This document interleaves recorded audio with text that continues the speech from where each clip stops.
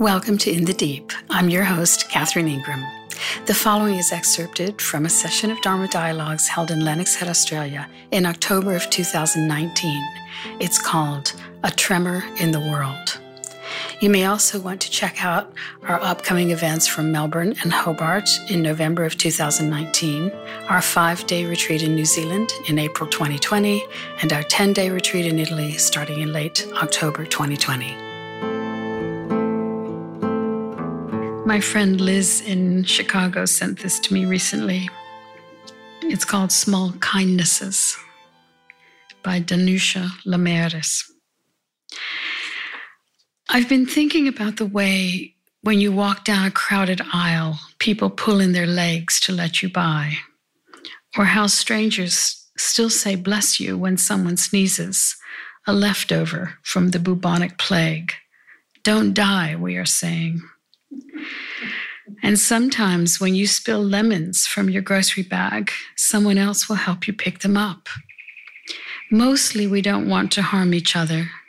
We want to be handed our cup of coffee hot and to say thank you to the person handing it, to smile at them and for them to smile back, for the waitress to call us honey when she sets down the bowl of clam chowder, and for the driver in the red pickup truck to let us pass.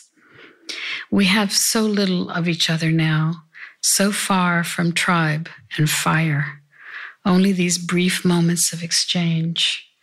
What if they are the true dwelling of the holy, these fleeting temples we make together when we say, here, have my seat. Go ahead, you first. I like your hat.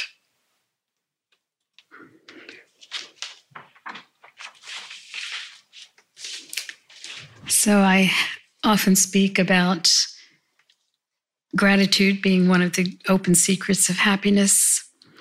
And another open secret of happiness, of course, are these small kindnesses, both in the receiving and in the giving.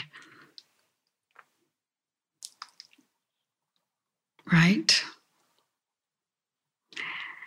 It's amazing how when there is that little moment with someone in a day, just out and about,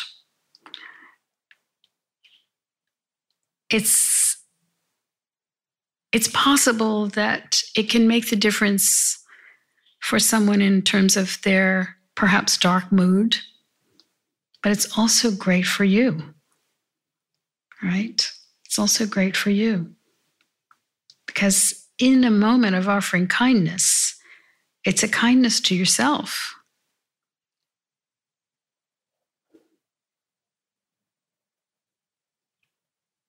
So for instance, as an example,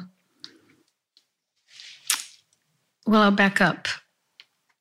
My brother, I have a brother who died at the age of 38. He had a hard life, my brother. He had a very hard life, and he was sort of dysfunctional in the world. He couldn't quite get it together, although he was one of the smartest people I've ever known. But he just couldn't really function. And so he was reduced to really hard jobs, and he couldn't even hold his difficult job for long. So a couple of times in his life, he was a phone solicitor, having to just cold call random people who don't want to be called. And so he was always struggling with depression in one form or other. And he would just be beleaguered at the end of a day of having people hang up on him or cuss him out. And with a very, very tiny percentage of anyone ever being kind, let alone buying whatever it was he was trying to get them to do, change their phone plan or whatever it might have been. And as I would be very aware of his daily difficulties, it induced in me a very strong intention to always be really kind to phone solicitors. They're not in a plum job. That's not their dream job, right? So I usually, whenever somebody's, and here it doesn't happen as much, thankfully. It doesn't happen that much here. It happens a lot in America. But when I was living in America, and that was certainly the case, I would always say, I think you're probably going to be better off going to the next person because I'm really happy with my phone plan. And then they might go on a few more. They might look at their talking points and try to talk me into it. And I'd kind of hang in and just say, no, really, I really hope you're going to do well on the next person. But like that, just take an extra moment to speak to a human being who's maybe having a hard time, maybe a rough life, possibly. And that applies out there, actually, in general, because frankly, we're in rough times. We still live in glorious privilege here, but we're all feeling it too. There's a tremor running around the earth, around the world, right? We're not oblivious to what's happening. So even those who are in privilege will have the ordinary difficulties of living in a body in a world of uncertainty, right? The ordinary privileges. One of our friends a week ago was hiking in Yellowstone and fell into one of the boiling hot pools and is now burned over 50% of his body, and he's in critical condition. So even in circumstances where you're theoretically there to have a good time, horrible things can happen. But we all probably are sensing that very, very hard things are happening for lots of people in the world now. And, it's that famous line, be kind, for everyone you meet is carrying a huge burden. And even if they don't know it at the moment, right?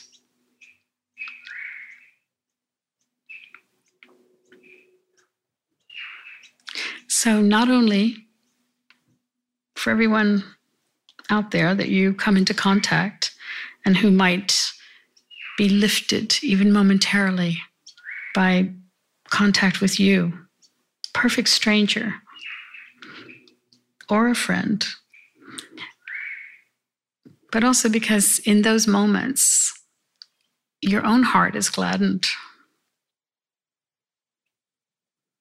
Even saying, I like your hat.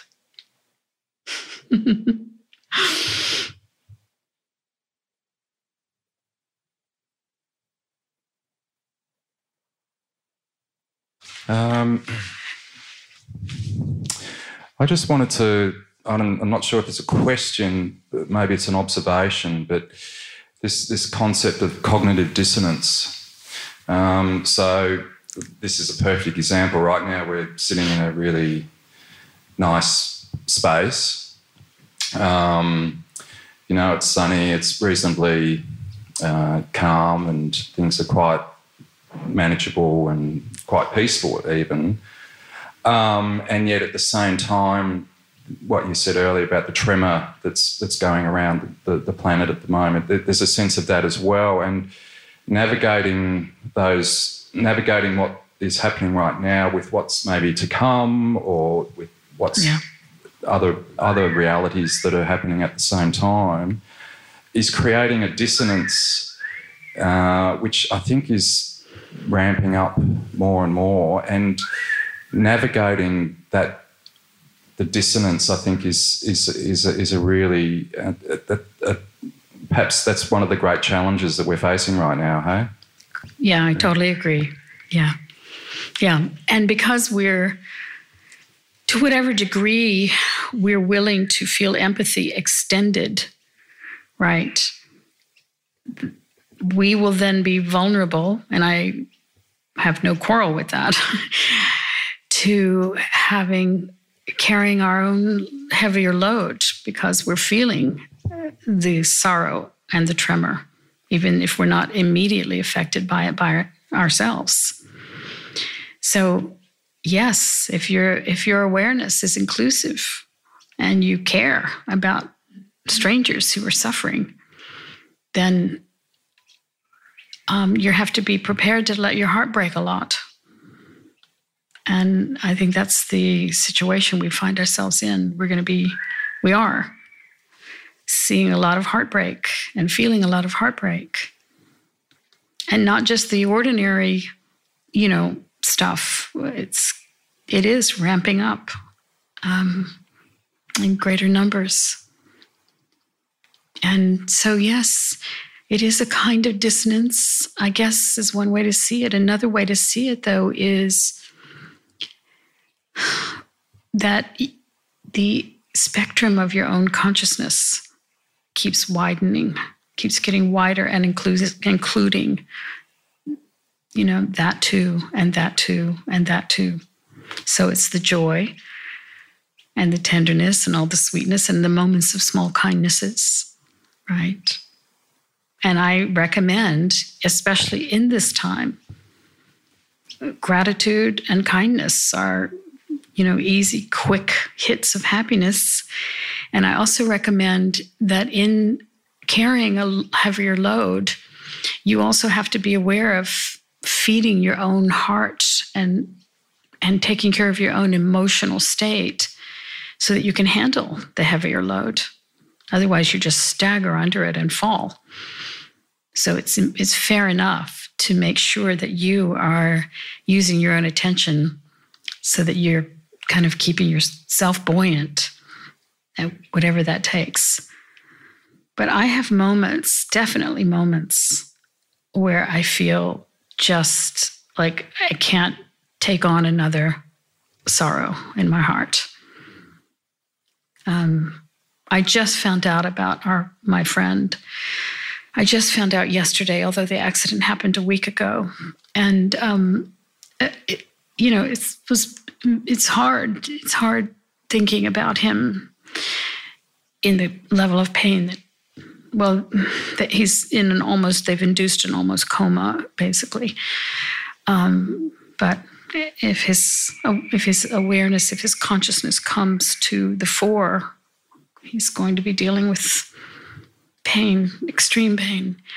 And that, on top of everything else, it's like, it wasn't like I wasn't paying attention to the rest of it, And so there are moments when I feel like I'm going to collapse under this today, and then I have to just not, I allowed myself some tears, but then I had to, do whatever my own, in this case, what I did was I went to gratitude, and I went to kind of the feelings of tenderness that I feel with regard to my friend, who I haven't seen in a long time. He's been living in India. And he's the brother of one of my close friends. And so I was feeling into the whole family dynamic, the whole system, and the little boys that are there. His nephews are there with him, and they're quite young to be experiencing this. All of it was rolling in my heart.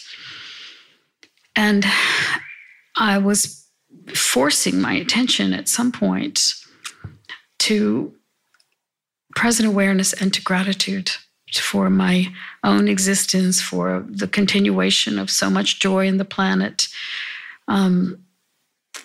to not just look only at the sorrow and not be engulfed by it.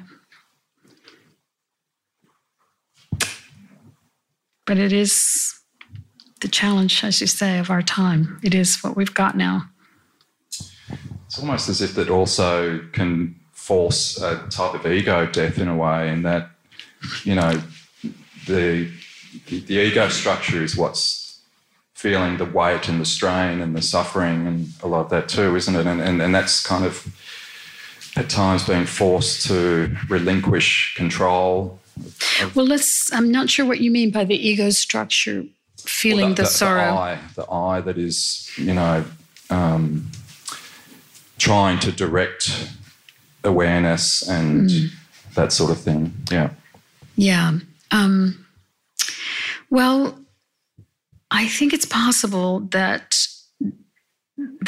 there can be more and more a sense of the we, right? So it's not so much a heavy-duty me program. It's more a sense of we. And in the we, this particular personality, this particular mind-body manifestation has the capacity to direct its own attention. So I always say direct it as needed. You don't have to constantly going around directing your attention. But when you find that your own system is starting to collapse a little bit or to become another body on the pile to be taken care of, then why not use your own attention? Not necessarily see it as coming from an ego place, but to see it as just an intelligent use of your attention when you're in a kind of, when the mind is going astray, which minds tend to do according to conditioning. And then to just float back to present awareness. But I hear you loud and clear. I feel it all the time. This sense of how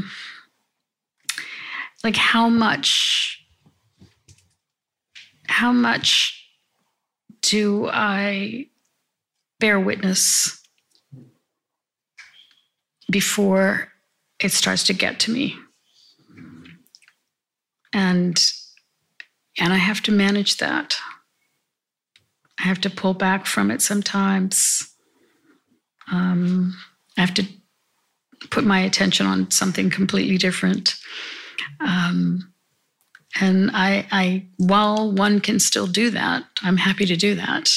There can come points, I suppose, when the flood is coming in very rapidly. And hopefully then one would have the wherewithal to intelligently use the intention and the attention. It's a paradox, isn't it? Because in the present moment, things are just fine, aren't they? Well, in this present moment, yeah. In this present moment, but if one was laying in a hospital with one's flesh on fire, burning, it wouldn't be as fine.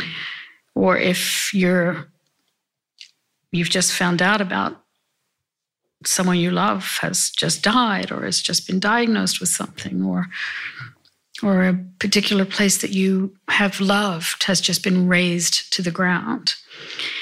You know, we're not one-dimensional creatures, you know.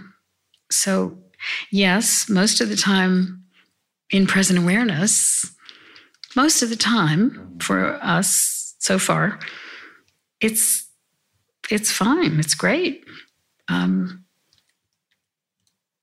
yet, because we know we're mortal, we always had that hanging over our heads. And now we have even more uncertainty hanging over our heads, more than it was heretofore, even in history, I would say. So what a time to live, what a time to be paying attention. What a time to be empathic at the cost of that. Yeah.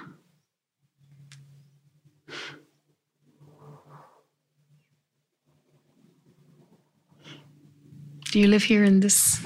I'm about an hour and a half away down near Yamba. Okay. And in the first week of winter, the first week out of winter, our whole town was nearly wiped out by wildfire. Yeah. So when you said before about, you know, things can change very quickly, that's something that is literally in the air from where I've come from. Wow. And we're just starting to kind of come to terms with all of that. There's a lot of gratitude there as well, because no properties or lives were lost. Wow. And yet it was also quite traumatic. Yes. Yes, I'm sure.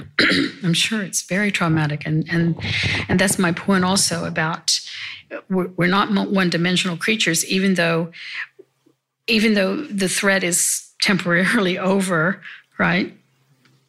The trauma, the post-traumatic response can still be there, and that's just something we have to understand and work with, and not think we have to somehow, transcend it some way. Yeah. But it's nice it sounds like the community came together with each other. Yeah. It was. It's like what often happens, and there's that sense of communal bonding in the face of tragedy. Yes. A lot of gratitude. Yes. But also, you see that classic grief thing kick in where people also then feel. I wrote after the relief comes grief, and so then people also there's the anger that can come up and people wanting to blame, and so there's a bit of that going on as well. Yeah. Probably justified because the fire was intentionally started.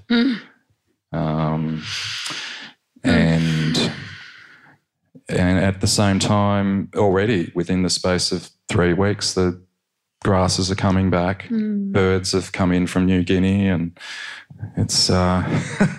it's that paradoxical thing. Yeah. Have you had rain? We've only had a little bit, not much. There's some coming apparently, maybe on Thursday, Friday, but just a little bit that's come through. Yeah.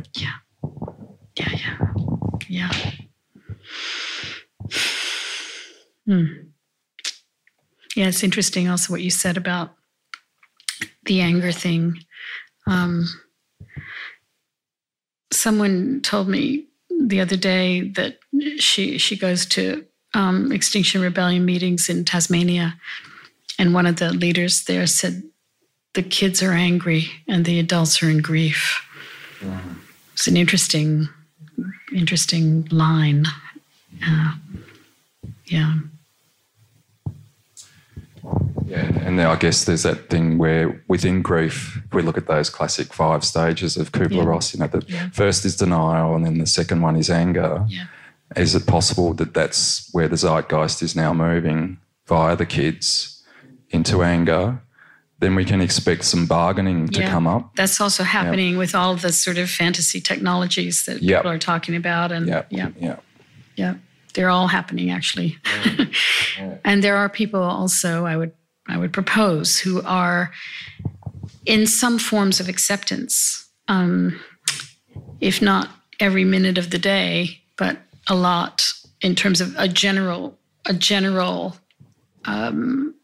way of feeling into it.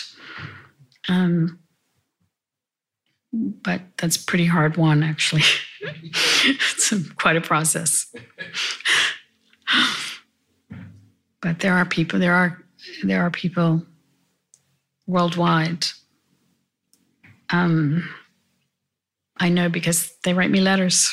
They send me emails. Hundreds. I've had hundreds of emails from people all over the world because I wrote this huge essay. Yeah. And so people have responded who are on that same wavelength and have responded very beautifully. And, with all of the grief that comes with it as well, part of the acceptance is accepting the grief. And there's really no way around having that. And so, all of those stages are playing out in our time.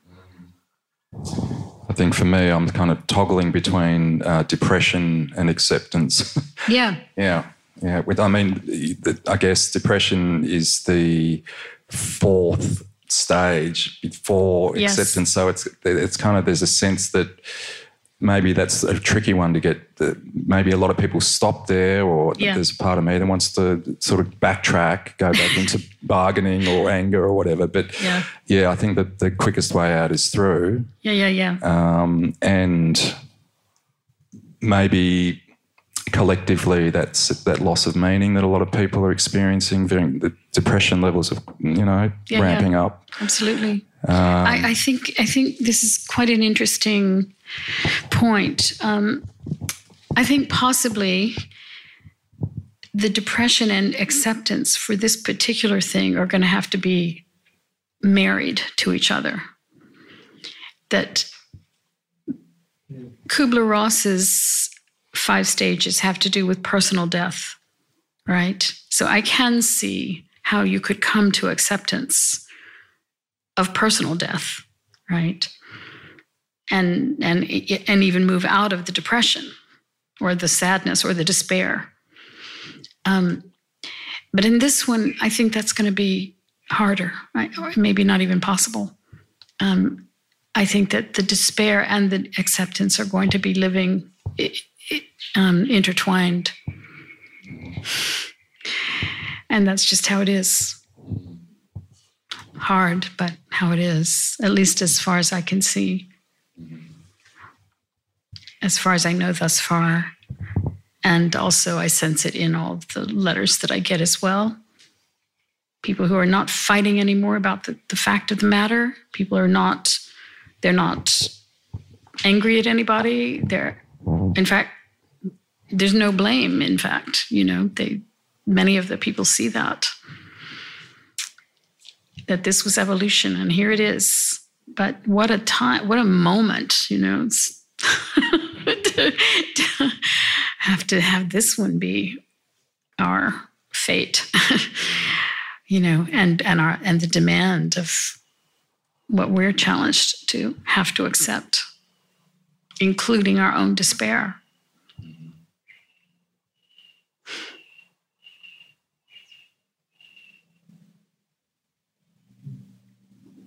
So, gratitude, kindness, understanding, right?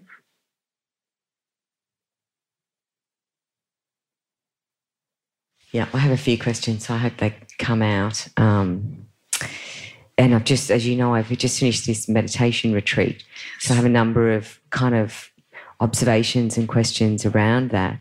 But the main theme is how the kind of, what I observed in myself and other people in the group observed is the movement from being in the present moment and even getting to the point where you're kind of not so attached to this sense of self. Those moments when you're actually just in direct experience. Yes. And that can happen without even being aware of it, like in moments of kindness where you're just responsive and things like this.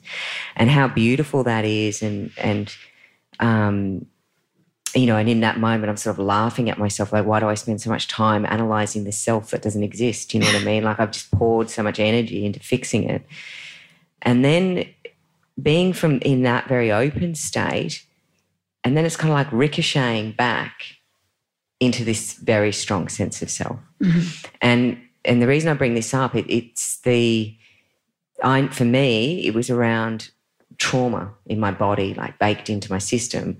And I'm really aware of the trauma in the planet. It's like baked into the planet.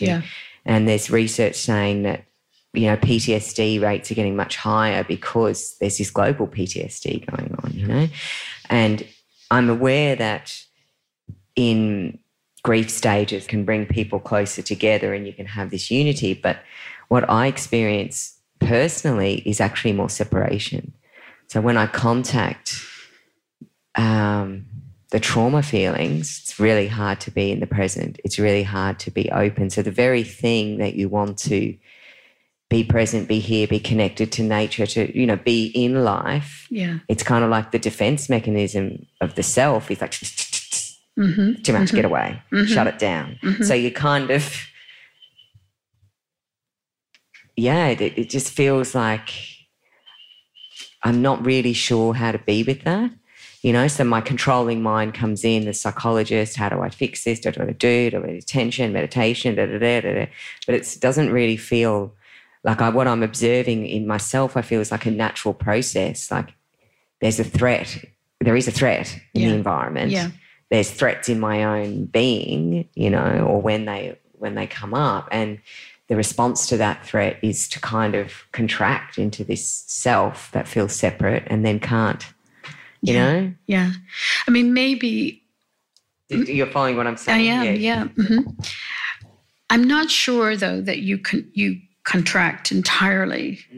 You just contract now and again. So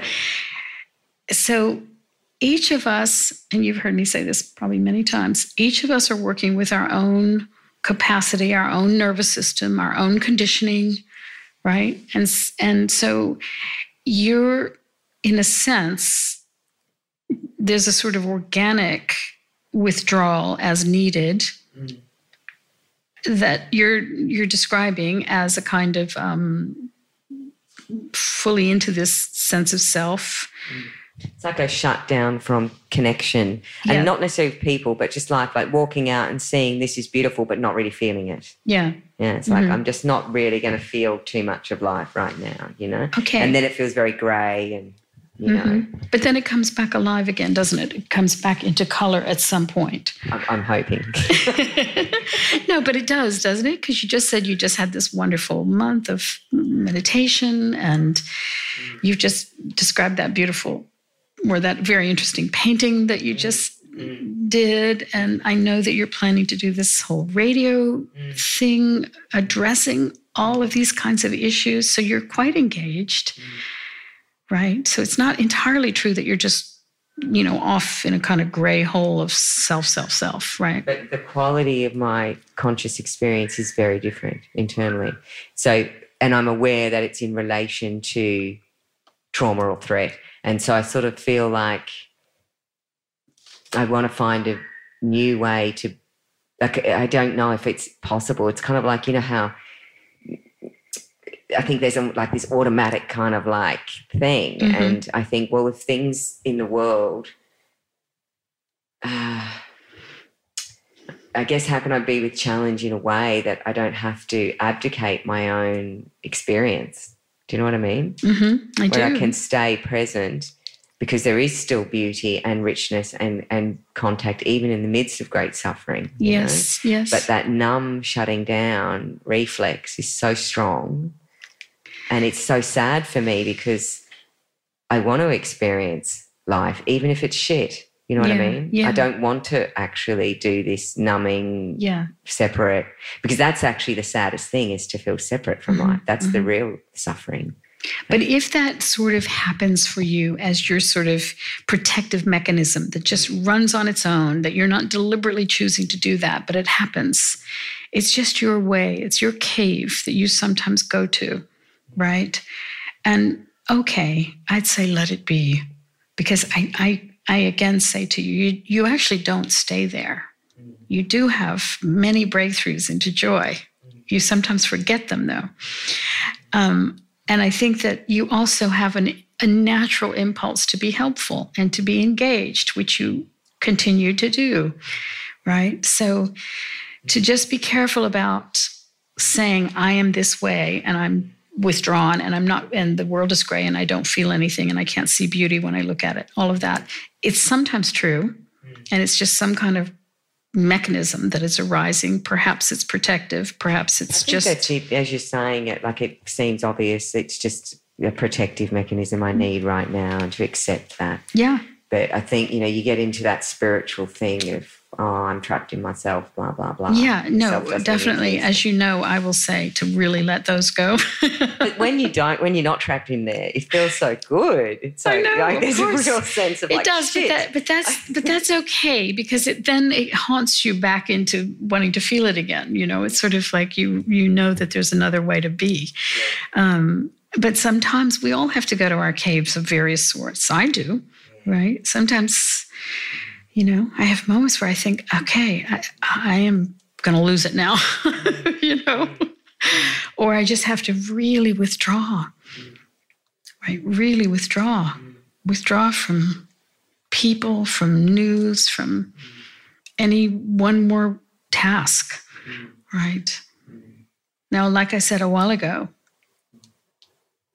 I don't know how it will be if I get pressed if there's a flood of sorrow and of people needing help, or if there's a fire sweeps through, or, I don't know. The other thing I really loved, that's really helpful, thank you, just expressing all of that, because sitting a little like an internal struggle with it. I love how you said about the we, not the me. So the we story, not the me story, because even in this contraction, I've gone into a big me story around it, and it's just like, it just feels like it fills up the space. But part of the contraction, I would say, possibly, is because you're feeling into the we story, that you're feeling so much sorrow and tremor in the world. You're paying attention to it, right? So part of the trauma that you're experiencing is because you have empathy.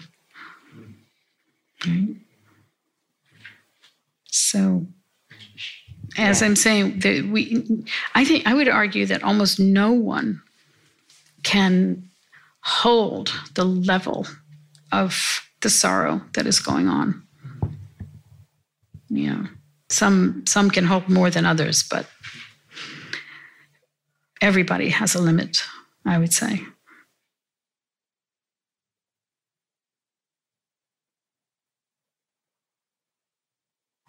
How would you define holding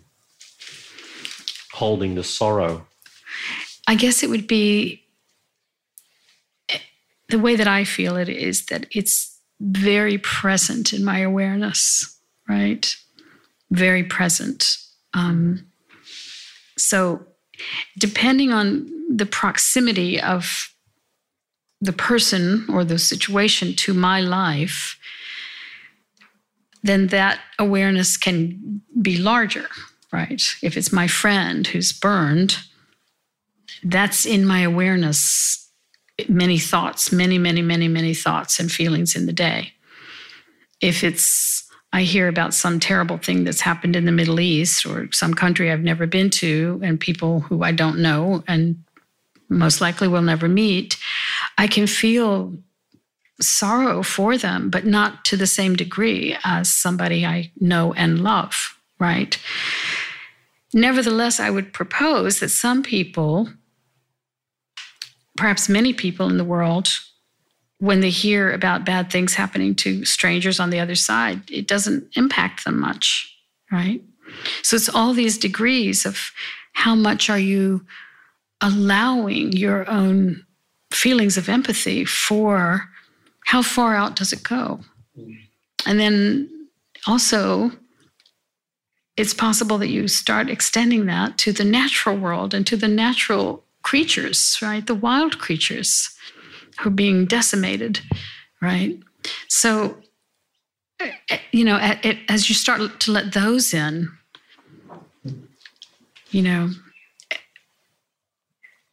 it's very costly to the heart. It is. You have to have a certain expansion of the heart and be willing to take on a lot of sad feelings.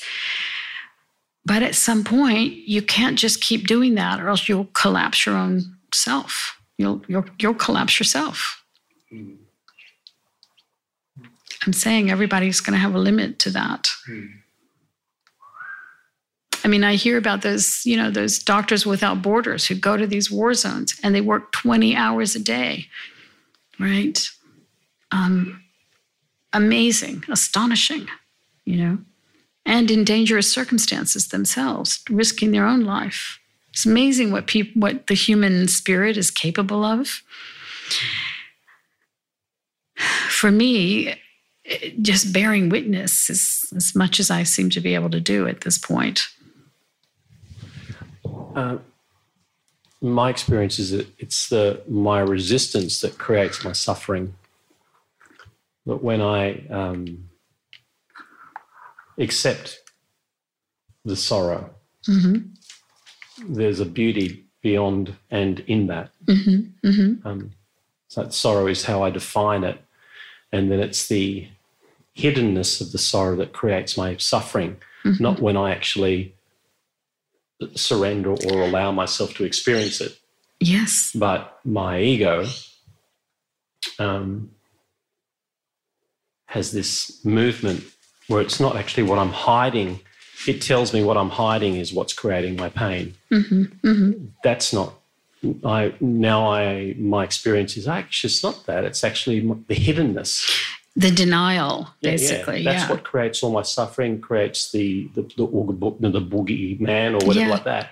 But once I look upon it, it's different. So I just wanted to say it's my resistance to it and how much I resist it creates my suffering. So when I am with somebody who's in a lot of suffering, or I remember having an experience where there was a guy in the surf once a couple of years ago and he nearly drowned.